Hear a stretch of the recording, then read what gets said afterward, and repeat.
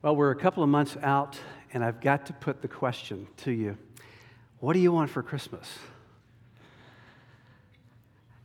It's about that time to start thinking about that, right? At least it is for me, because if I wait until the last minute, I'm going to be doomed.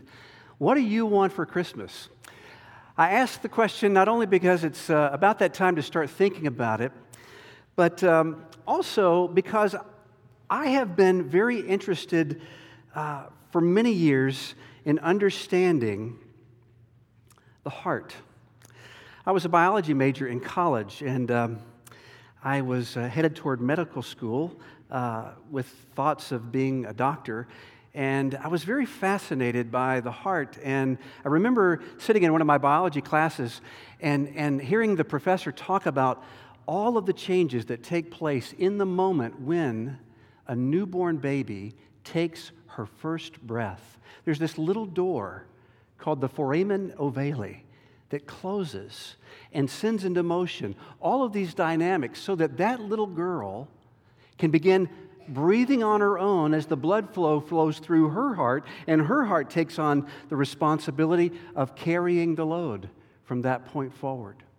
I remember having the chance to watch operations in the operating room. I remember seeing a procedure on a tiny little baby about this big, having a heart procedure, and subsequently had the chance to see open heart transplants. And so I've always been very fascinated from the beginning in learning about the human heart. But then I became a Christian as a sophomore in college. And those ambitions began to wither, and new ambitions began to flourish as I sensed God calling me into the worship, into the ministry. And many years later, I became a pastor, and ever since, I've been focusing not so much on the physical heart that beats, but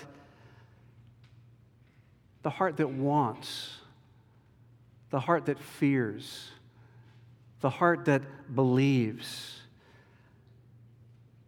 Motivations of the heart. What makes a person go? Tonight, we're going to focus on one man's motivation. This is what I want. So tonight, that's the question before us. What do you really want? Whether it's for Christmas or even tonight. What do you really want? And we meet a man who says to us, as he says to Jesus, I want you to make me clean. Before we look at the text, let me give you a little bit of orientation. First of all, historically, Israel ruled by a succession of foreign leaders. God's promise to restore the Davidic kingdom remained unfulfilled. When would God act to restore his kingdom through Israel? Hopes for the Messiah began to grow. Their longing for a king challenges us to consider our longing. Do we really want a king who comes to make us clean? That's the historical context. Literarily, the text is situated early in Mark's gospel. We've heard the voice from heaven. You are my beloved Son, with you I am well pleased, the Father says of his Son at the baptism. There's a test in the wilderness.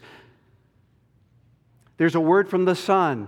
Verse 15, the time is fulfilled and the kingdom of God is at hand. There's a flurry of kingdom activity, overthrowing demons, healing the sick, praying for power, preaching the word, as if to say, Mark saying to us, this is what the kingdom of God looks like when the king comes. This is the good news. A new king has come, the Son of God, in contrast to all of the would-be leaders that you were expecting. Mark chapter 1, verse 40 through 45. And a leper came to him, imploring him, and kneeling, said to him, if you will, you can make me clean. Moved with pity, He stretched out his hand and touched him and said to him, I will. Be clean. And immediately the leprosy left him, and he was made clean. And Jesus sternly charged him and sent him away at once and said to him, see that you say nothing to anyone, but go, show yourself to the priest and offer for your cleansing what Moses commanded for a proof to them. But he went out and began to talk freely about it and to spread the news, so that Jesus could no longer openly enter a town, but was out in desolate places, and people were coming to him from every quarter. This is God's word. Let me pray for us.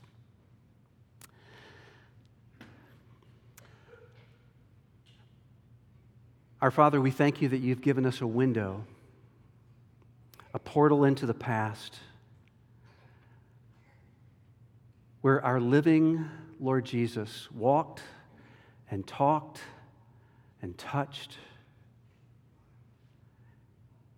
Lord Jesus, you yourself said that it is not to our disadvantage, but it is to our strong advantage that you would leave, that you would return to the Father, that you would receive the fullness of the Spirit and pour him out, that you would come again, you would not leave us as orphans, but that you would send the Comforter, another advocate,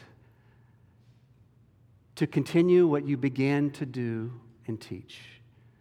So, Holy Spirit, we pray that you would open the eyes of our hearts and you would make it soft and receptive, and that you would plant your word, that it would take deep root and grow sweet fruit as we trust in you. And this we ask in Jesus' name. Amen.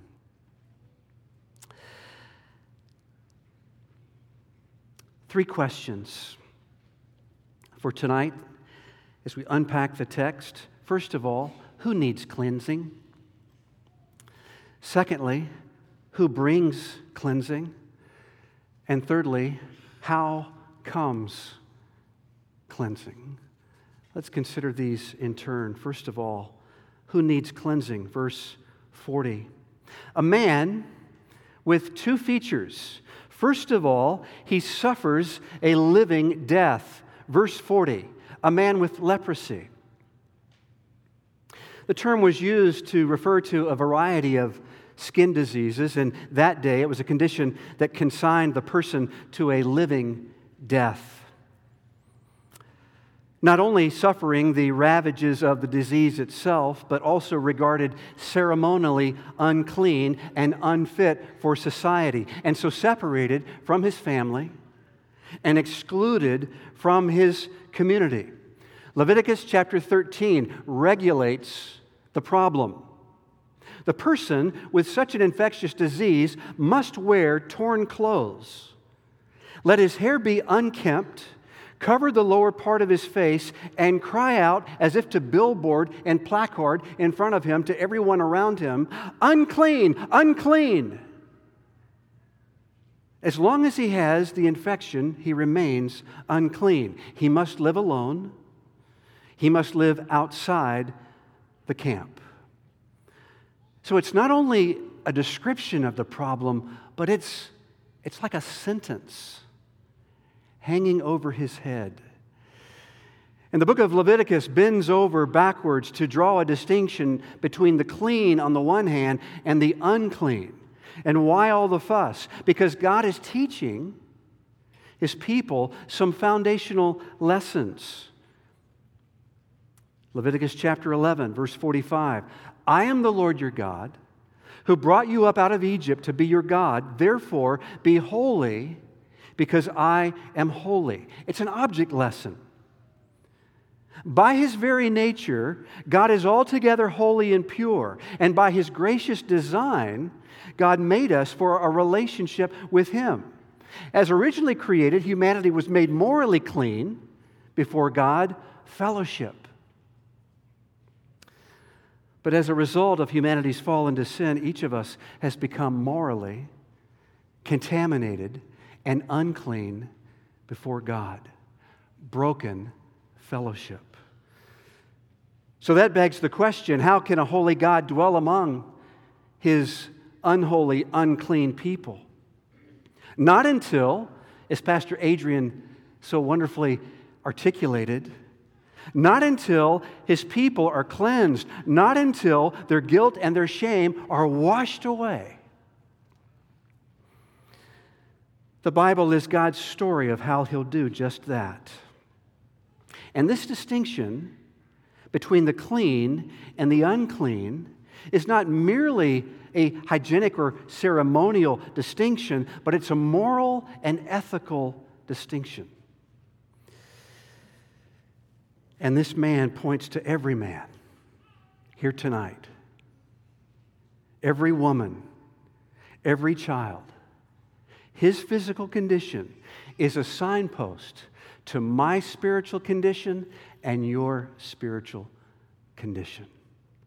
This text is about you and me and what God is determined to do about our problem. What is this dirtiness that we sometimes feel? It's that contamination that is very, very real. Sometimes we're the agent of sin. We've done something to another. Sometimes we're the recipient of being sinned against. Something is done to us. In both cases, whether done by us or done to us, sin brings stain, guilt, and shame. But this text calls us to take heart because God sees your problem. God speaks very personally and tenderly to your problem. And when God speaks to it, you can be absolutely sure that He's going to act and do something to resolve it. That's first of all, he suffers a living death. Secondly, this man reflects a living faith, at least the beginnings of such. Verse 40, the second half. This man came to Jesus, imploring Him, and kneeling said to Him, "If you will, you can make me clean." Notice the three elements. First of all, he knows of Jesus. This man can make me clean. He knows the categories of the clean and of the unclean. He knows the direction. He knows that when the unclean comes into contact with the unclean always contaminates the clean. But it would seem as though he knows something of a third category. It's the category of the holy that God begins to reveal in the Old Testament. When the holy comes into contact with the unclean does not contaminate the holy. Rather, the holy swallows up the unclean and makes all things new. And he sees something of that. He can make me clean because he is in a different category. So he knows of Jesus. Secondly, he runs to Jesus. Desperation, determination, no obstacle prevents him from coming. Do you see living faith on display in this man? He will not sit, he will not sulk in self-pity. He risks everything, breaking all of the religious rules and customs that say, keep your distance. And with living, desperate, determined faith, he runs to Jesus. Thirdly, he pleads with Jesus. He talks to Jesus. I know that you can make me clean. But are you willing to make me clean? Would you please? If you are willing, you can make me clean. I love passages like this. This is one of the heroes of living faith. At the heart of biblical change, as one of my professors used to put it, a person who has listened opens his heart to the person who has spoken. A person who has listened to God's revelation in Scripture, all of His promises, a person who has listened opens his heart to the person who has spoken. And that's exactly what he's doing. This relational conversation is at the very core of the dynamics of biblical change. It's a heart-to-heart relationship. I see you. I need you. You will help me. And so I come to you, and I ask of you. He's a hero of faith, so watch him closely. Learn from how he knows of Jesus, runs to Jesus, talks to Jesus, and now let's do the same. Who needs cleansing? We all do. Secondly, who brings cleansing? Verses 41 and 42. The King, with three features. Notice. First of all, see his heart. He's moved with pity. It is the most frequent expression of the emotional life of our Lord Jesus. When he sees you in trouble, his heart is moved with compassion. He's not aloof. He's not distracted. He sees and he feels compassion for you. He's moved by your plight. He feels deeply about your trouble, whether it's something you've done or whether it's something done to you, whether it's your sin or whether it's your suffering. He sees and he's moved with compassion. Thirdly,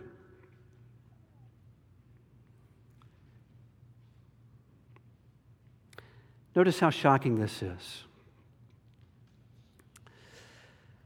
To touch a leper was to become unclean.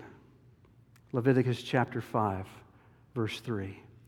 Even an accidental touching rendered one unclean, but a deliberate, voluntary touching was absolutely unthinkable.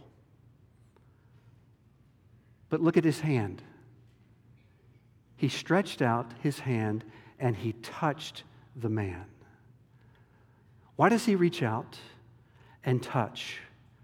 Why does he not simply speak? He's certainly spoken in other contexts.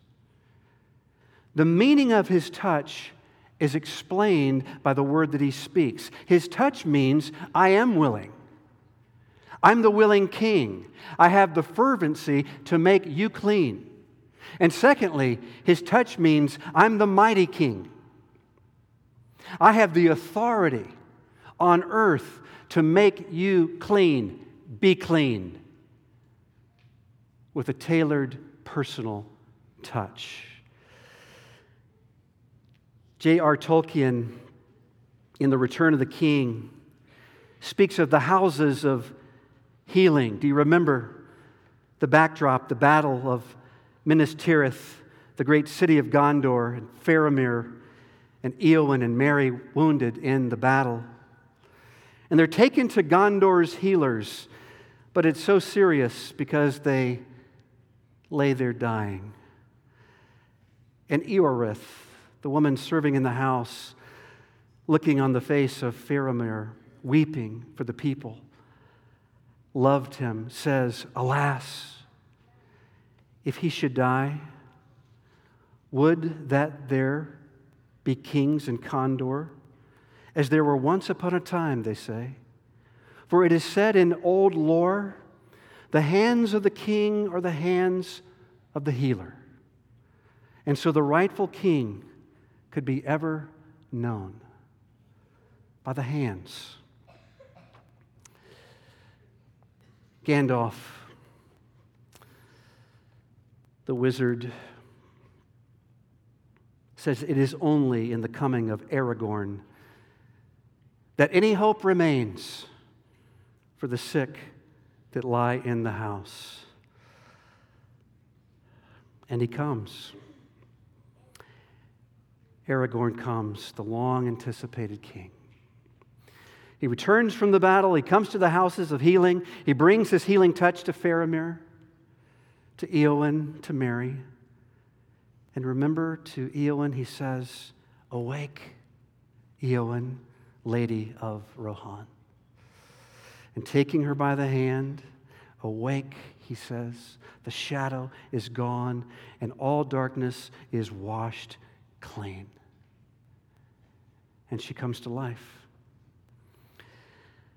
Of course, as Aragorn's identity as the king was revealed in his ability to heal the mortally wounded, so in this text, Jesus' identity as the king is revealed in his ability to clean the hopelessly defiled.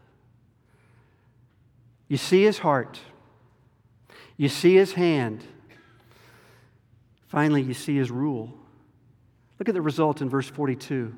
Immediately the leprosy left him, and he was made clean.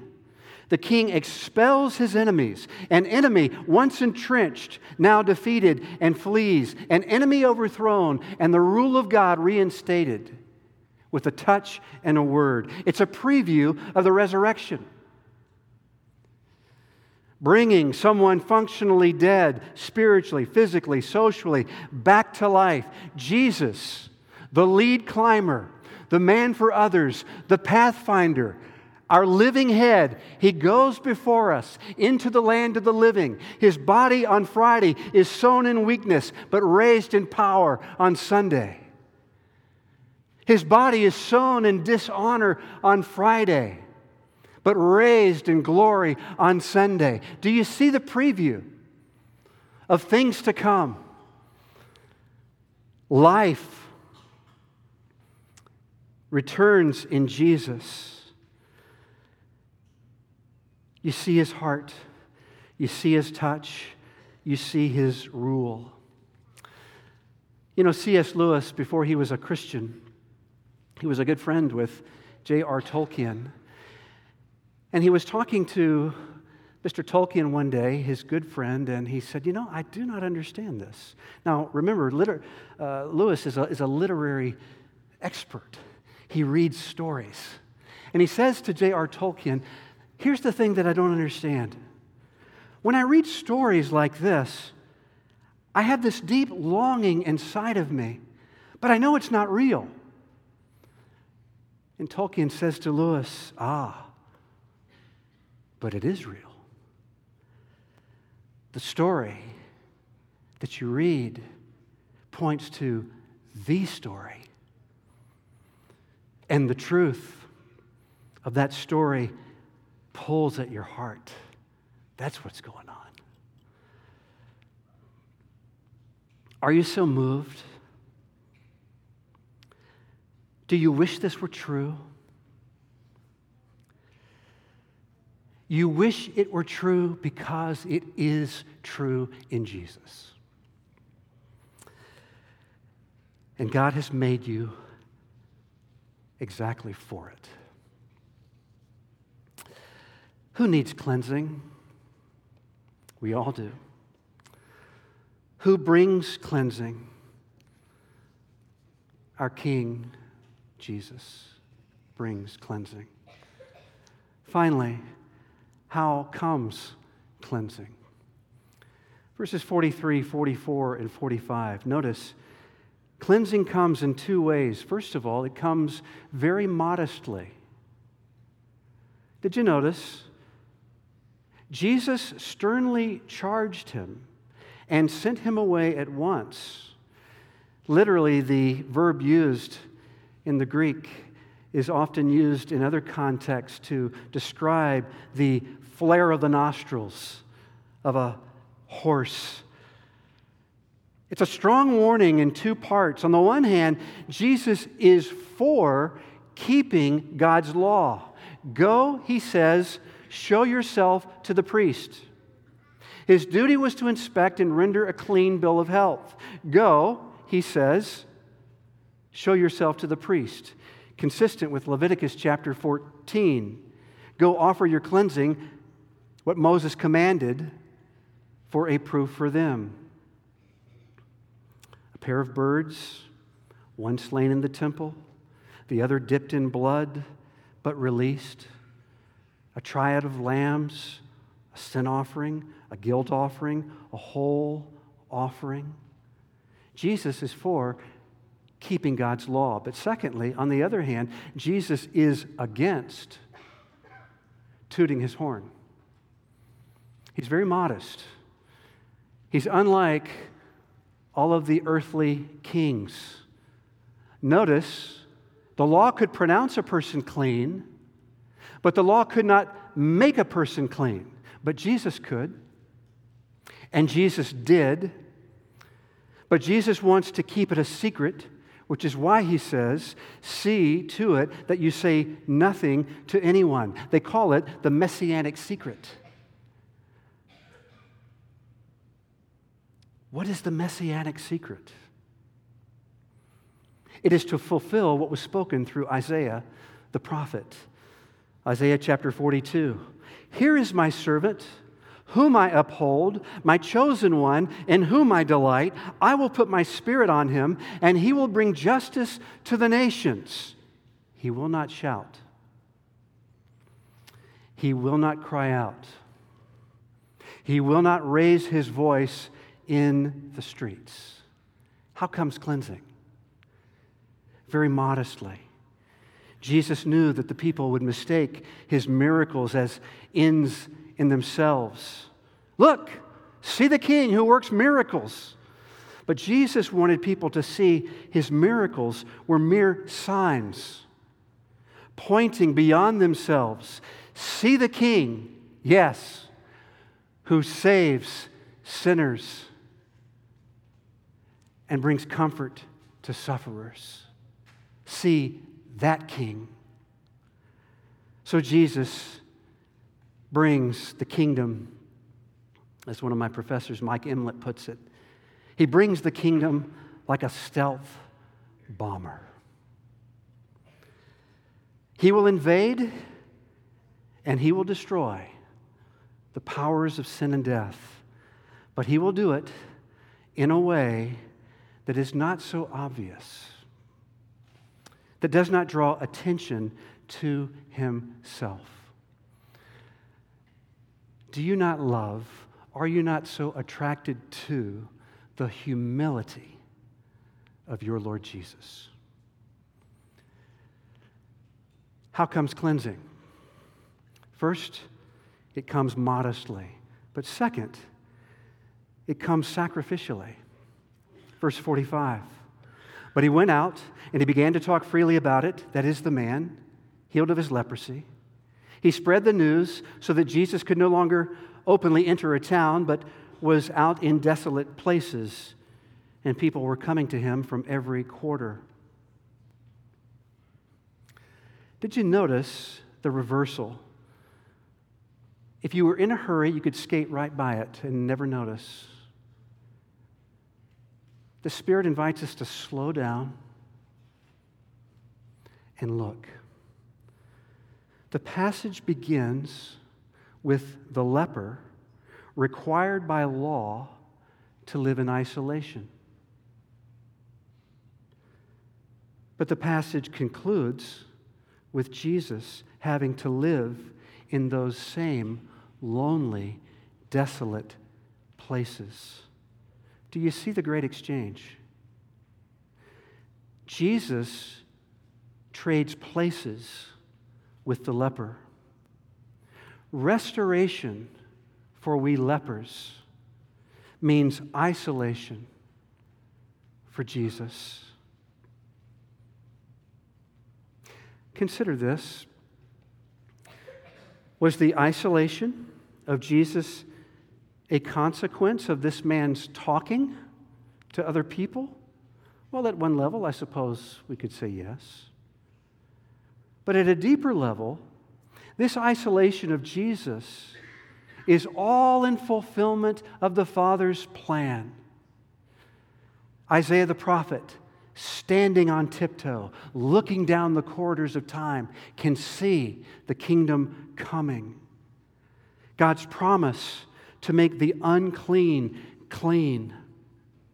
Ezekiel chapter 36, I will sprinkle clean water on you, and you will be clean.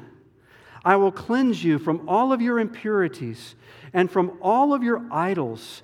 I will give you a new heart and put a new spirit in you. I will remove from you your heart of stone and give you a heart of flesh. And I will put my spirit in you, and I will move you. I will motivate you to follow my decrees and be careful to keep my laws. My grace will go to work in you, and you will work out my grace in a new obedience. So we see that our problem is more than skin deep. It goes to the heart, and only God can resolve it. And here in the New Testament, we see God keeping His Old Testament promise. And we see what our cleansing will cost. It's a preview of the cross, this trading of places, this living in the lonely places. It's the ultimate reversal of fortunes. Jesus wants you tonight to know, and He speaks His truth to you in love. I will trade places with you. There's already a hint of this, as we saw, by His touching. Jesus is saying, as Sinclair Ferguson wonderfully puts it, Jesus is saying, I am prepared to become by choice what you are by nature, a man under the judgment of the law, in order to share with you what I have, freedom and life. I will become unclean and suffer death for you so that you can become clean and receive life from me. He becomes the outsider with God so that you become the insider with God. The Son of Man did not come to serve Himself, and He did not come to be served by others, but He came to serve and to give His life as a ransom for many. Jesus is the King who is willing and able to make you clean. Clean before God at the cost of His own blood. Which is why the writer to the Hebrews, as he meditates and marvels, he writes things like this. Let these words sit with you. For if the blood of goats and bulls and the sprinkling of defiled persons with the ashes of a heifer sanctify for the purification of the flesh, how much more will the blood of Christ, who through the eternal Spirit offered Himself without blemish to God, purify our conscience from dead works to serve the living God? For since the law was but a shadow of the good things to come, instead of the true form of these realities, it can never, by the same sacrifices that are continually offered every year, make perfect those who draw near. Otherwise, would they not have ceased to be offered, since the worshipers, having once been cleansed, would no longer have any consciousness of sin. But in these sacrifices, there is a reminder of sins every year, for it is impossible for the blood of bulls and goats to take away sins. And every high priest stands daily at his service, offering repeatedly the same sacrifices, which can never take away sins. But when Christ had offered for all time a single sacrifice for sins, he sat down at the right hand of God, waiting from that time until his enemies should be made a footstool for his feet. For by a single offering he has perfected for all time those who are being sanctified. So, if we confess our sins, he is faithful and righteous to forgive us of our sins. And because of Christ, because of his healing touch, identifying with you and me, he will cleanse us from all unrighteousness. Let's thank him now. Father, we thank you. We thank you for these 5 little verses. Nothing small about them, so packed with punch, with life, with promise, with mercy, with grace to help in time of need. And we are the man who needs cleansing. And you are the living Redeemer, the King,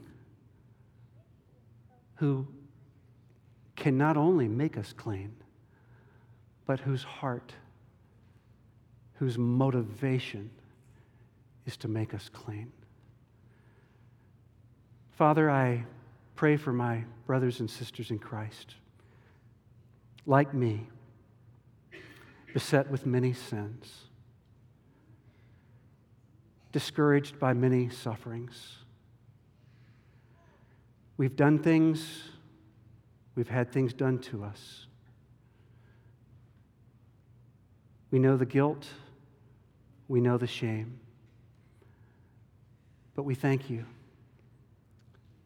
that you have taken our place, taken it all upon yourself. You've traded places. And we thank you. And we pray now that having received your mercy, we might this week now go into our community and be an instrument of your mercy. Would you continue to cleanse the leper through the human instrumentality of our kind and timely tailored words, as well as our appropriate and timely deeds. May your kingdom come through Harvest Church. And this we ask in Jesus' name. Amen. Let's continue to worship by singing together, O Lord, my rock and my redeemer. Please stand.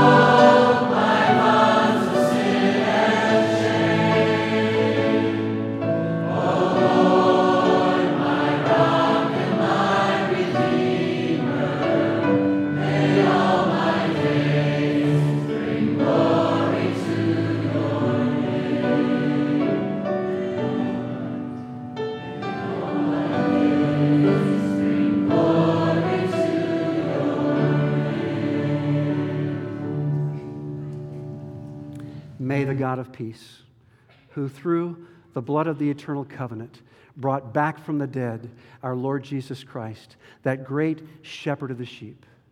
May he equip you with everything good for doing his will, working in you what is pleasing in his sight through Jesus, to whom belongs glory forever and ever. Amen. It is well with my soul. Let's sing this together. When peace like a river.